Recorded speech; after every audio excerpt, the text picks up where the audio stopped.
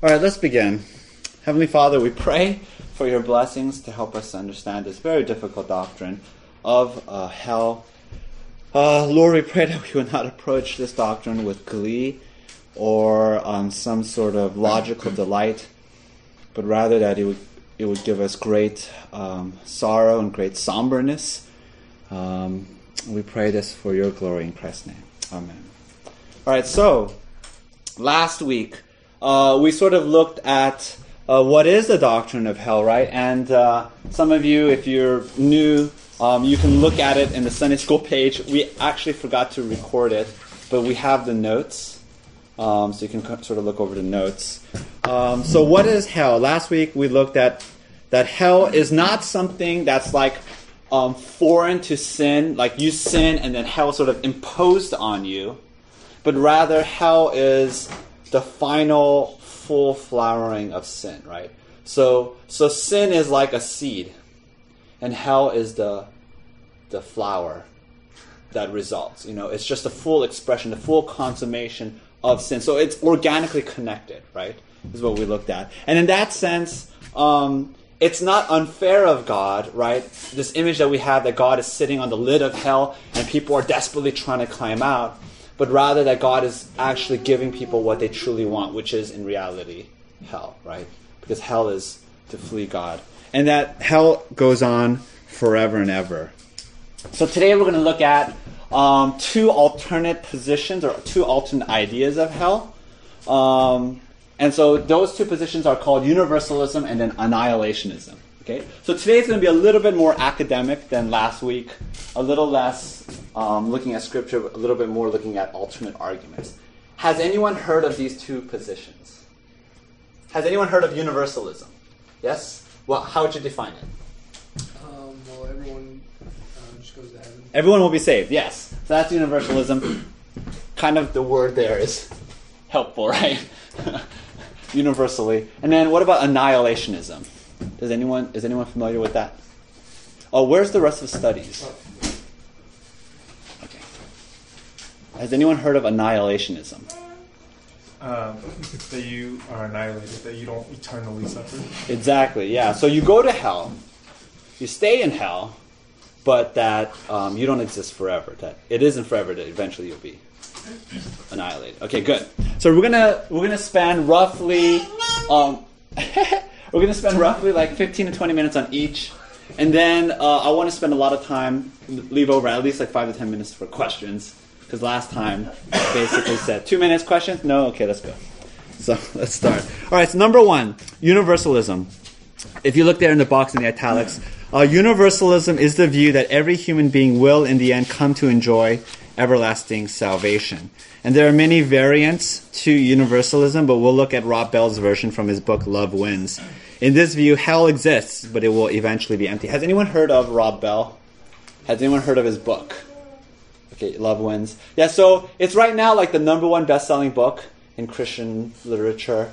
And so it made huge waves. Not necessarily because he's saying anything new, but because he is a very, very popular evangelical pastor, and he's saying something that is that traditionally liberal Christians would say, but now he's saying it as an evangelical. So it made a lot of splash and waves.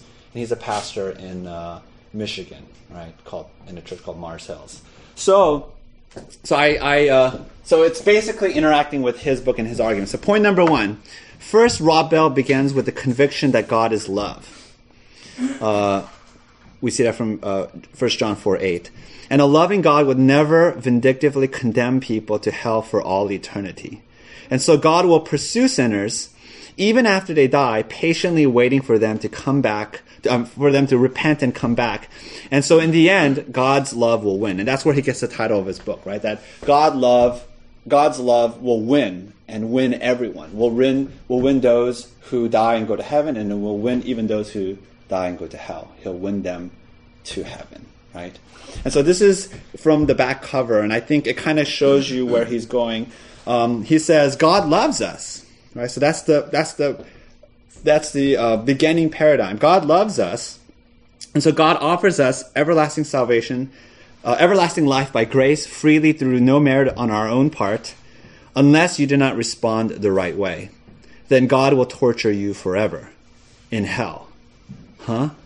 Right? So that kind of shows you, right, that his idea is that a loving God could never send his children, his people, to suffer in hell forever and ever and ever and ever. Right? That's just, it's not compatible with God's love. A loving God would never do that. And so God does send people to hell, but that hell is not the final judgment, but that God will pursue them and convert them and bring them into heaven. That's his argument. And he sort of supports that by citing Revelation 21 and saying that the gates of heaven will always be open. So, Hera, can you read that? Revelation 21? Sure. By its light will the nations walk, and the kings of the earth will bring their glory into it.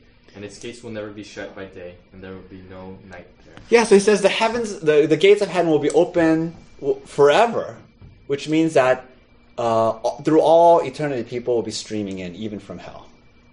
Right?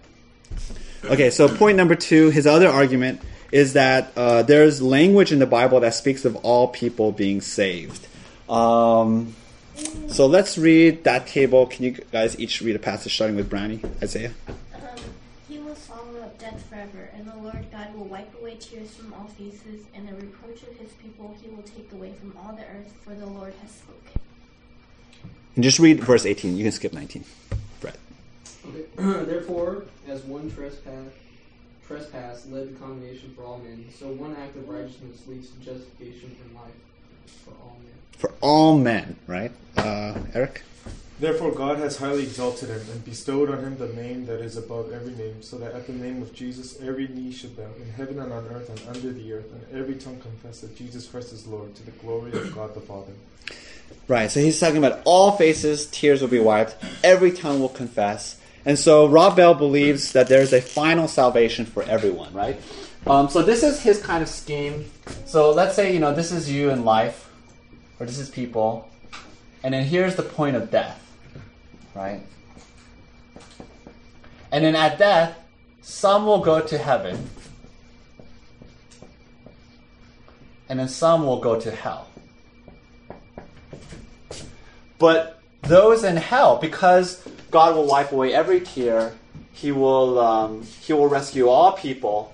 They'll spend some time in hell to sort of think through things, realize the error of their ways, sort of reflect that life outside of Christ is really bad. And then it's kind of like the timeout corner of eternity. And then they'll eventually make their way back into heaven. Okay? So that's why Rob Bell is a universalist, because he believes that all people will end up in heaven. Some people will go the long, hard, scenic route, and some people will just go the more direct route. Are there any questions about what his position is, or any clarification? So hell is not in eternity. Well, hell exists, and hell may be eternal, but it'll be empty. Hell is more like the place where you ponder and think through what your mistakes in life.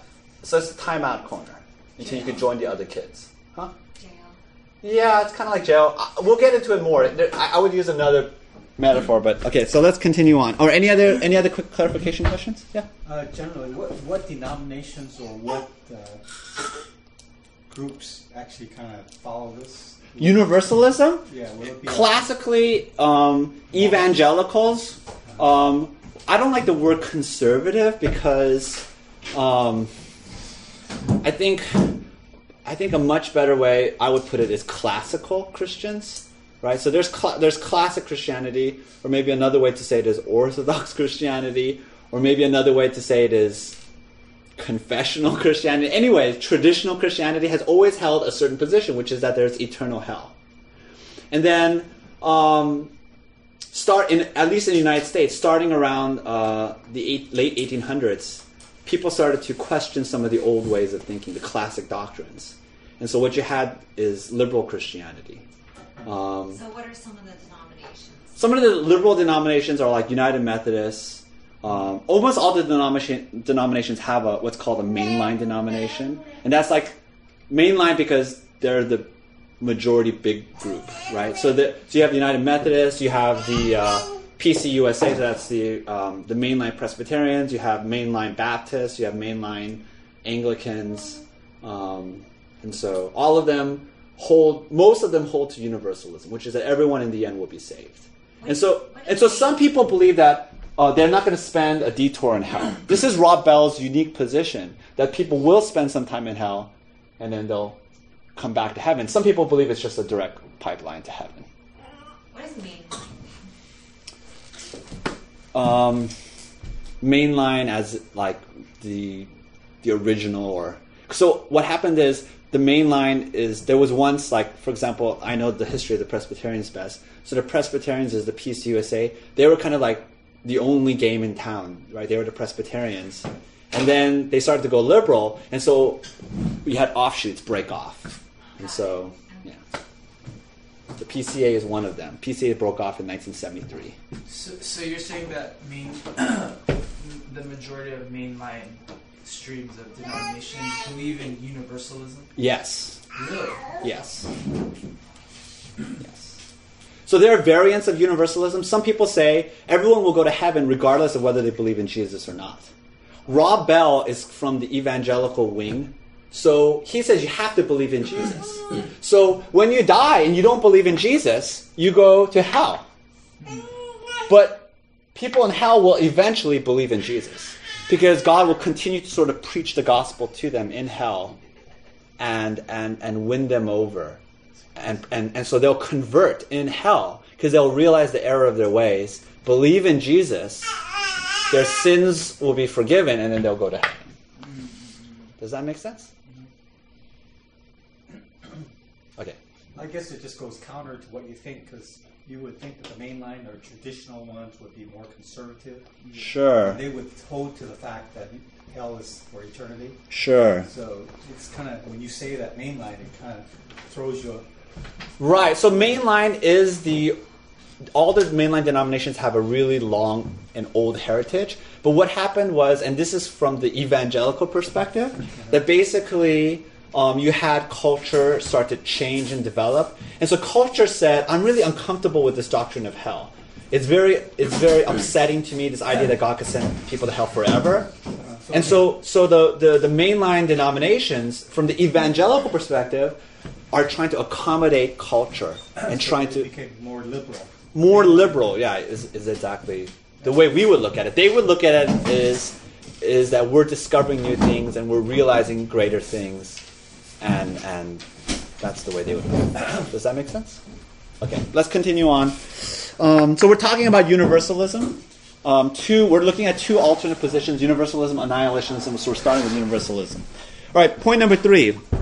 Furthermore, the Bible speaks of the restoration and reconciliation of all things. Right, not just for people in heaven. This is another argument that Rob Bell makes. Right, so that there's this biblical language of everything, all of earth, all of creation, all of the universe being restored to God. So where are we? Tommy, can you read Colossians 1? For in him all the fullness of God was pleased to dwell, and through him to reconcile to himself all things, whether on earth or in heaven, making peace by the blood of his cross. And then, Eric, can you read the last verse in Ephesians? Just verse 10.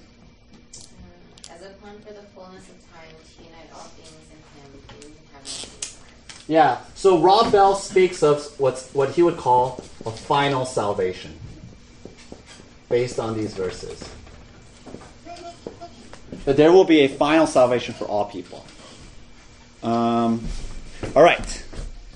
That leads me to point number 4. Some of you are going to say, but what about all those places where Jesus speaks of an eternal hell, right? I mean, it sort of seems to go against the plain reading of Scripture where Jesus speaks of people spending, some people will spend an eternity in hell. They'll be in hell forever and ever and ever. And so the classic text is Matthew 25. Matthew 25 is a story where Jesus says that at the end, in the final judgment, Jesus will separate the sheep from the goat. Right? The sheep, his redeemed people, he will put on his right hand. And then the goats, people who are not his people, who rebelled against him, will be on the left. And then the sheep will go into eternity in paradise with him. and the goats will go into eternity in hell forever, right? And so that's the language. And so just to refresh our memory, verse 41, Sammy, can you read that? The whole thing, Matthew 25. And Christ will say to those on his left, "Depart from me, you cursed, into the eternal fire prepared for the devil and his angels. And these will go away into eternal punishment, but the righteous into eternal life." How do you escape this language that the goats will suffer eternal punishment? So this is Rob Bell's argument, and I want to let him speak for himself, so I quoted it at length. And let me read it for you, okay? The goats are sent in the Greek language to an aeon of kolazo, right? So let me, this is his argument, so I think it's worthwhile writing it down. So he says that in the translation there it says eternal punishment, right? And then the Greek there is aeon, is kolazo, okay? Aeon of kolazo. And let me read it for you. Okay, aeon, we know, has several meanings. One is age or period of time. Another refers to intensity of experience. An aeon of kolazo. Depending on how you translate aeon and kolazo, then the phrase can mean a period of pruning, or a time of trimming, or an intense experience of correction. In a good number of English translations of the Bible, the phrase aeon of kolazo gets translated as eternal punishment, which many read to mean punishment forever, as in never going to end, but forever is not really a category the biblical writers used, right? So Rob Bell would translate aeon of kolazo as a limited time of correction. Does that make sense? It's not eternal punishment, but it is a period of correction and reflection. And some people are going to get there, maybe like Gandhi, who seems really pretty wise and pretty good already in life, and he'll realize immediately Jesus is the way. He'll immediately repent, believe in Jesus, and go to heaven, right? So maybe he'll spend 5 minutes in hell. Others, like Hitler, who is a little bit more stubborn and more wicked, will spend a long time in hell, just like resisting. But eventually, even the hardest of hearts will come to realize the truth and then go into heaven. Does that make sense? So that's Rob Bell's argument. Any questions or thoughts? So that's his position in like 10 minutes. Okay, so I have 3 major problems with Rob Bell's universalism, okay? Number 1, when Jesus speaks of an eternal hell, there's really no getting around the language. Rob Bell is wrong about the language. First, on a linguistic level, it's not aeon, it's aeonos. But aeonos does not mean limited time. It means eternal, okay? When he says several English translations, I think what he should really say is all the English translations put it as eternal, okay? No one suggests, other than Rob Bell, that aeonos means limited time or a period, okay? And the second thing is, let's suppose, right, that we have no idea what Greek words mean. And so we can look at the context. I think Jesus provides us, when he says the word aeonos, right, he lets us know what he means. So, for example, in Mark chapter 9, verse 48, Jesus says, right, we looked at this last week, where their worm does not die and the fire is not quenched. So these are worms that never die and eternally decompose you, and a fire that is unquenchable, that burns forever. Jesus is letting us know, right, that this is eternal. This is forever and ever and ever. It never dies, never quenched, never ends. And in Revelation 20, it says they're tormented day and night forever and ever. In the original Greek, it's aeonos to aeonos, right? Eternity to eternity. Actually, when I read that, it kind of is really scary, It's to really emphasize that it's eternal. It's not just eternal, it's eternity to eternity. Eternal eternity. I mean, it's as giving as much emphasis as possible. And so if it was a limited time, it doesn't make any sense, right? It's a limited time to a limited time. No, it's an eternity of eternity. All right. And then the final argument I would make on a linguistic level is just look at Matthew 25. If hell is a limited time of correction, Jesus uses the exact same word, aeonos, to describe heaven. Right? He says eternal punishment on the left, and then the sheep will go to eternal life. So then, if Rob Bell is consistent and he applies it in a parallel way, that means that heaven will also be a limited time, right? Is Rob Bell saying that? No. So he's being a little bit arbitrary. He's saying hell is for a short period of time, but heaven is forever. Any questions on that? So that's... Rob Bell is just plain wrong on the language. So when it's describing eternal life, it uses the same Aeonos, exact same word, right? How do you get around that? Rob Bell just ignores it. Okay. B. If Jesus died for the people in hell, why are they still suffering punishment, even if only for a while? Why is the same punishment? Why is the same sin punished twice? Once by Jesus on the cross and once by the person suffering in hell. And here Rob Bell believes in something called universal atonement.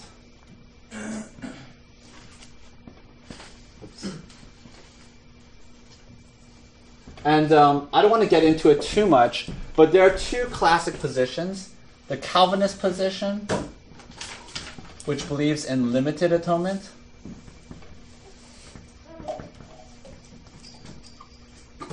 And then the Arminian position, Rob Bell is an Arminian,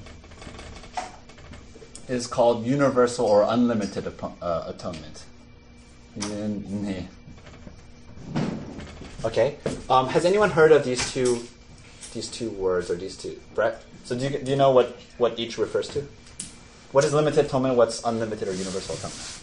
I think limited atonement refers to the elect of God sovereignly choosing those. Close. You're very close. Well, what does the word atonement mean? Christ just died to save and redeem a selected people. Yes. And not everyone. Yes, and what is universal atonement or unlimited atonement? Everybody. Right. So it's a question of who did Jesus die for? Did Jesus die for his people, the elect, or did Jesus die for every single human being on earth? The Calvinists would say Jesus died only for his people. The Arminian would say Jesus died for every single human being. Rob Bell is an Arminian. And he says he takes Arminianism to its logical conclusion. If Jesus died for every single human being, then everyone's sins are washed away. Everyone is forgiven. Some people just haven't realized it, and that's why they go to hell. And that's why, because Jesus forgave everyone will go to heaven. But here's my question. If hell is the consequence of sin, why are they still going to hell? Right? If Jesus' blood has washed over their sins, why are they still suffering hell? Why did Jesus suffer hell on the cross, and then the person he died for also suffer hell? Right? It's in legal terms, it's called double jeopardy, right? Where the same sin is punished twice by two separate people. Yeah? Well, because Rob Bell doesn't think of hell as punishment purely, but as a corrective measure. He does think of it as a corrective measure, but he also acknowledges that hell is a consequence of rejecting God. So it's a consequence of sin, right? And did not Jesus die to spare us from the consequences of sin, right? That's what salvation is. He's our substitute. So Jesus suffers our penalty, but we still get the penalty, even though for a limited time. So that's my objection number 2. Objection number 3 is, if God will eventually convert all people in hell, why didn't he do it earlier while they were still alive on earth? Why didn't God rescue them before the suffering of hell? All right, so here's my major problem, okay? Rob Bell is saying people in hell, God will convert them eventually so that they'll go to heaven. If God can do that, my question is, why didn't God just do it right here? Why let them suffer hell? And his answer is, well, people have free will. And God pleaded with people to turn, come to me, let me rescue you. But because they have free will, he can't violate people's free will. And so that's why they go to hell. But I think Rob Bell has really painted himself into a corner here, because if people have free will, then how does he know everyone will be converted in hell? Isn't it possible that people will resist God and reject God for all eternity? And in fact, last week we looked at it. If God will not violate the heart, then people will resist God and hate God and flee from God forever and ever and ever. Nothing will change. In fact, we know that hell they'll just disintegrate into ever deeper delusion and blindness and self-absorption. So how does he know people will come around? And if he says that God can change the heart, God can win them over, God can persuade them, then why not do it here? I mean, it seems that Rob Bell's God is very cruel to send them to hell and then save them. Why not save them here, right? So there it is. So that's why I think those are my problems with Rob Bell's position. And that's why Luke 16:26, Jesus says, and remember we talked about this last week, the parable of the rich man and Lazarus. And besides all this, between us and you, a great chasm has been fixed, in order that those who would pass from here to you may not be able, and none may cross from there to us. Jesus says that, in fact, there is a great chasm, and no one will cross over. And not because God is like, people are in hell saying, let me in. You know, I repent, I changed my mind. But because, as we said, hell is a prison in which the doors are barred from the inside. They don't want to leave. They're going to stay in hell forever because they cannot come to God, because the presence of God is a horror and a terror, and they hate God. That's the terrible tragedy of sin. And so hell and heaven will be separate forever, for all eternity. That's what Jesus says. Any questions or any thoughts? That's why it's called final judgment, because it's final. No? Any comments? Or okay, so let's move on to annihilationism. Annihilationism, if you look at the box, the italics, it says, annihilationism is the view that those in hell will eventually be destroyed. Hell is not an eternal, endless torment, but a place where you are utterly annihilated and then no more. And so there are three arguments here. And so the first one is that the Bible contains language describing hell as a place of destruction, not necessarily that you're going to be punished and tortured forever, but that you're going to be destroyed. And so, for the sake of time, let me read you guys some of the passages. First one, 2 Thessalonians. They will suffer the punishment of eternal destruction, right? And then John 3:16, right? The classic passage. It says, whoever believes in him should not perish, but have eternal life. So there's perishing. And then Psalm 37, I think, is very evocative and very vivid. The psalmist says, fret not yourself because of evildoers. Be not envious of wrongdoers, for they will soon fade like the grass and wither like the green herb. For the evildoer shall be cut off, but those who wait for the Lord shall inherit the land. In just a little while the wicked will be no more. Though you look carefully at his place, he will not be there. But the wicked will perish. The enemies of the Lord are like the glory of the pastures. They vanish. Like smoke they vanish away. But transgressors shall be altogether destroyed. The future of the wicked shall be cut off. So the argument of annihilationism is that hell is not a place where you suffer forever and ever and ever and ever, but where you go to be destroyed. And then you're gone and you're no more. Does that make sense? Okay. And then the second argument is that an endless eternal hell is incompatible with a God who is loving and good. This should sound very familiar to us, right? This is Rob Bell's objection, right? Which is that eternal hell is really incompatible with a God who loves. God would never do that. And then the classic proponent, you guys have probably never heard of him, is Clark Pinnock. And so I think he's very eloquent and very evocative and very emotional. So let me read you his argument here.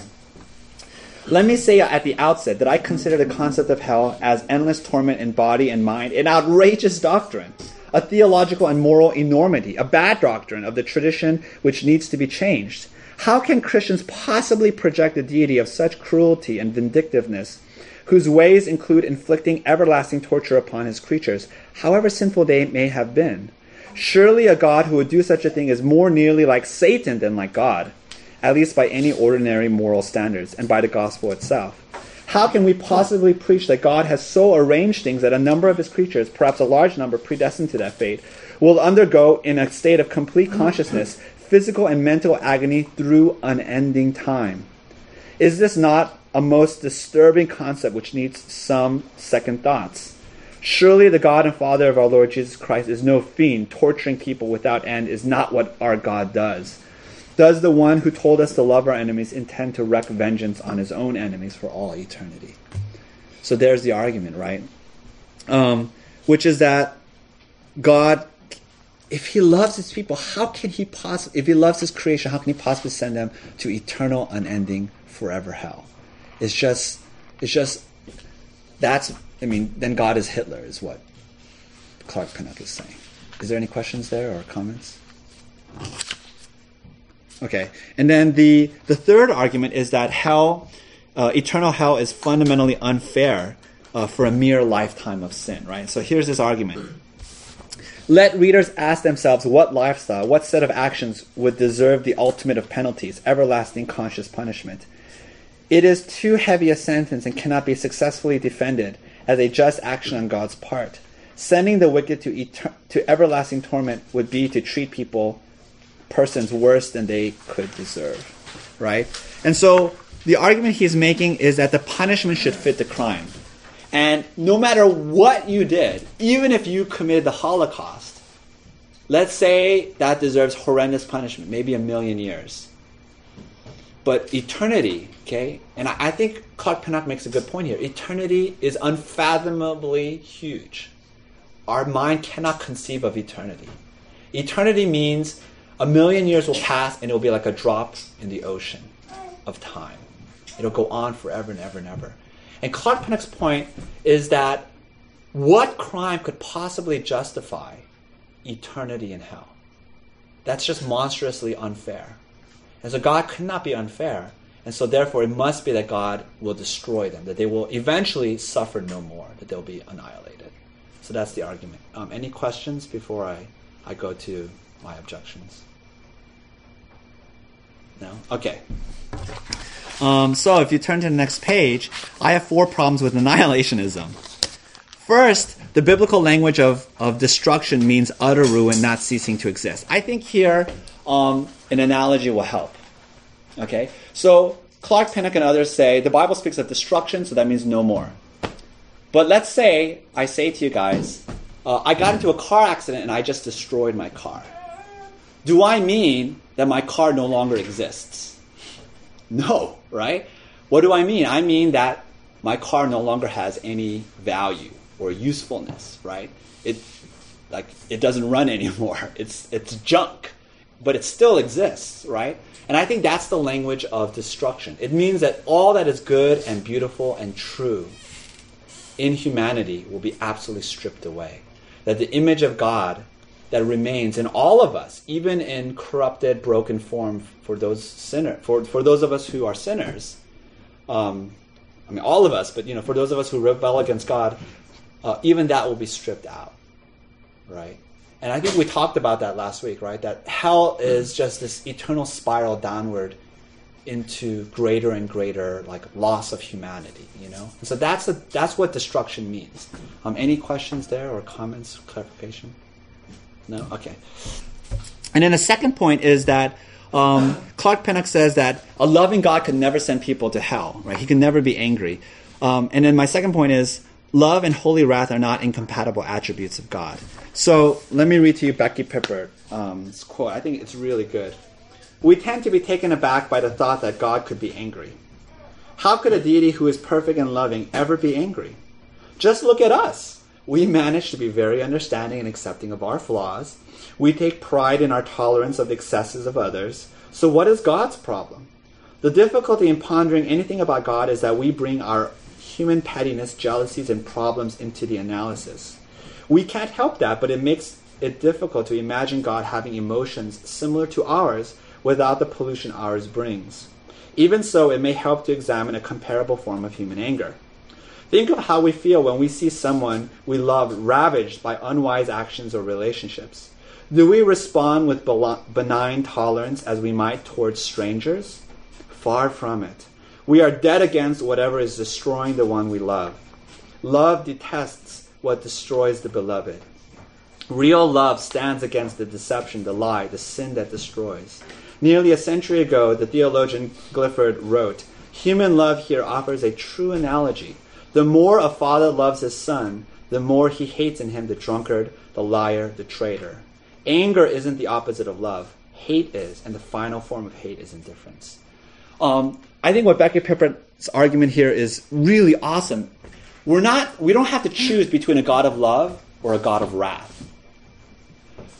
God holds both of these attributes of love and wrath in perfect harmony and in perfect unity, because God is perfect.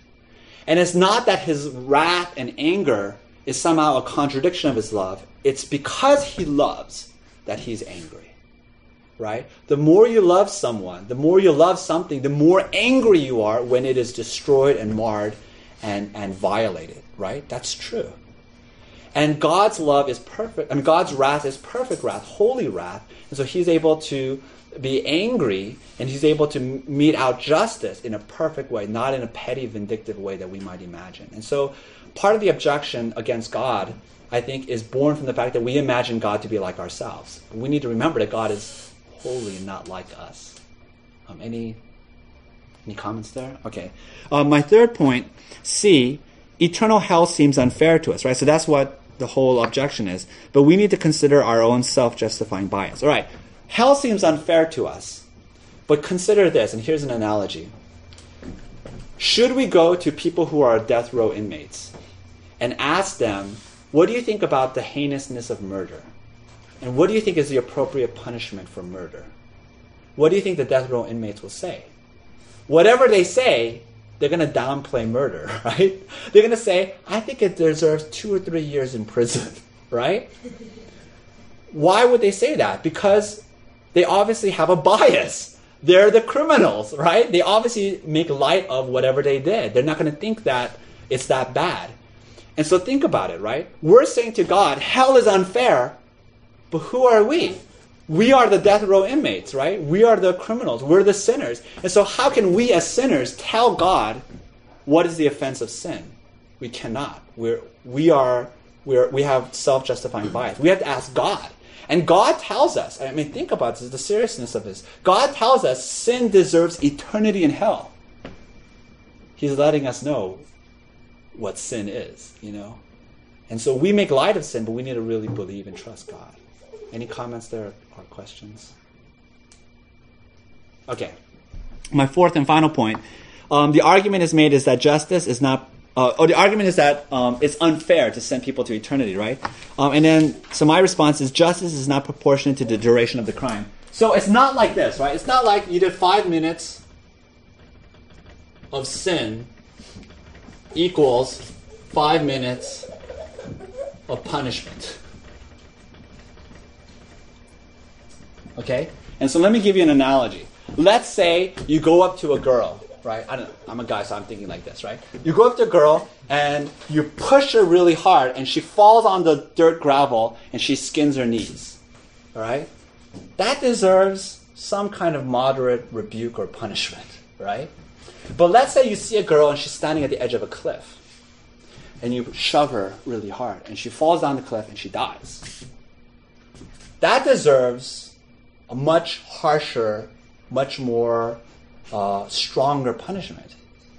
But you might say, it's the same duration. If both of those sins took the exact same amount of time, it's both just a few seconds. And then your response would be, the duration doesn't matter. What matters is the seriousness of the crime, right? And so the duration of your lifetime of sin is not what's important. You can sin for 5 years, you can sin for 1 year, you can sin for 80 years. What really matters is the seriousness of your sin. And you're sinning against a holy and true and perfect and glorious God. Right? Sin is a despising who God is. And so, therefore, God is letting us know, right, that is the ultimate crime. Right? That is the ultimate seriousness. And again, the whole idea of duration is totally flawed because Jesus suffered on the cross for how long? Just a few hours, right? And yet his suffering was sufficient for all the hells of all of humanity.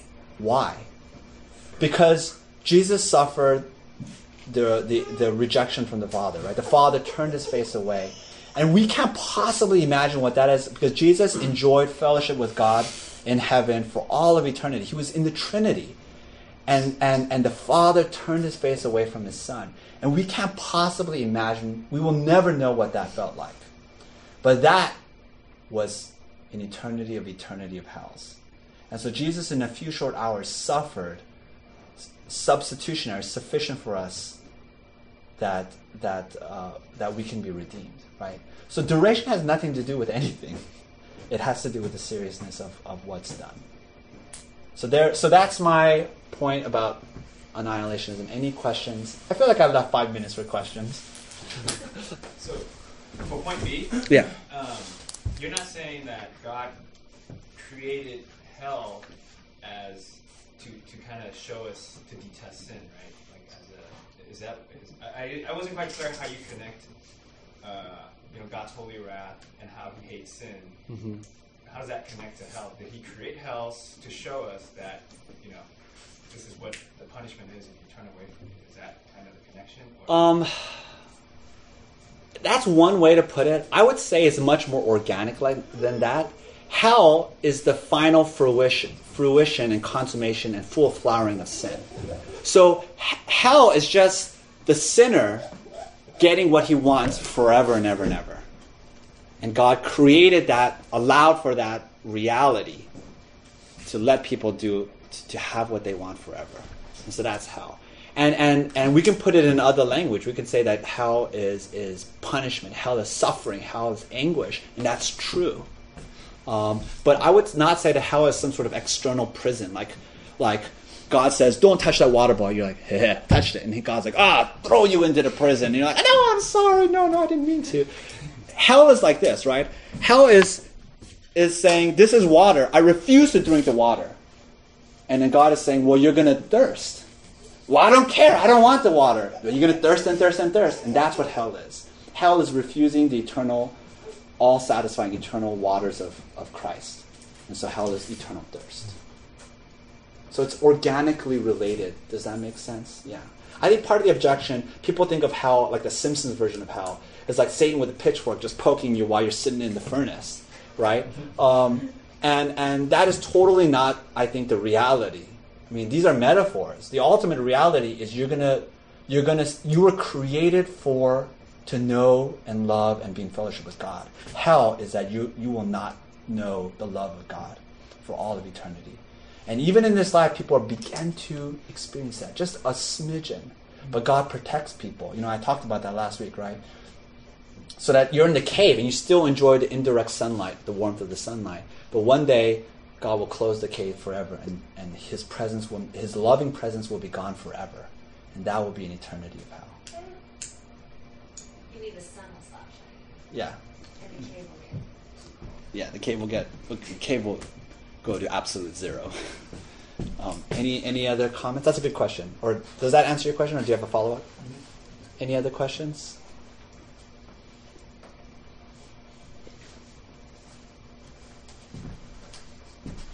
No?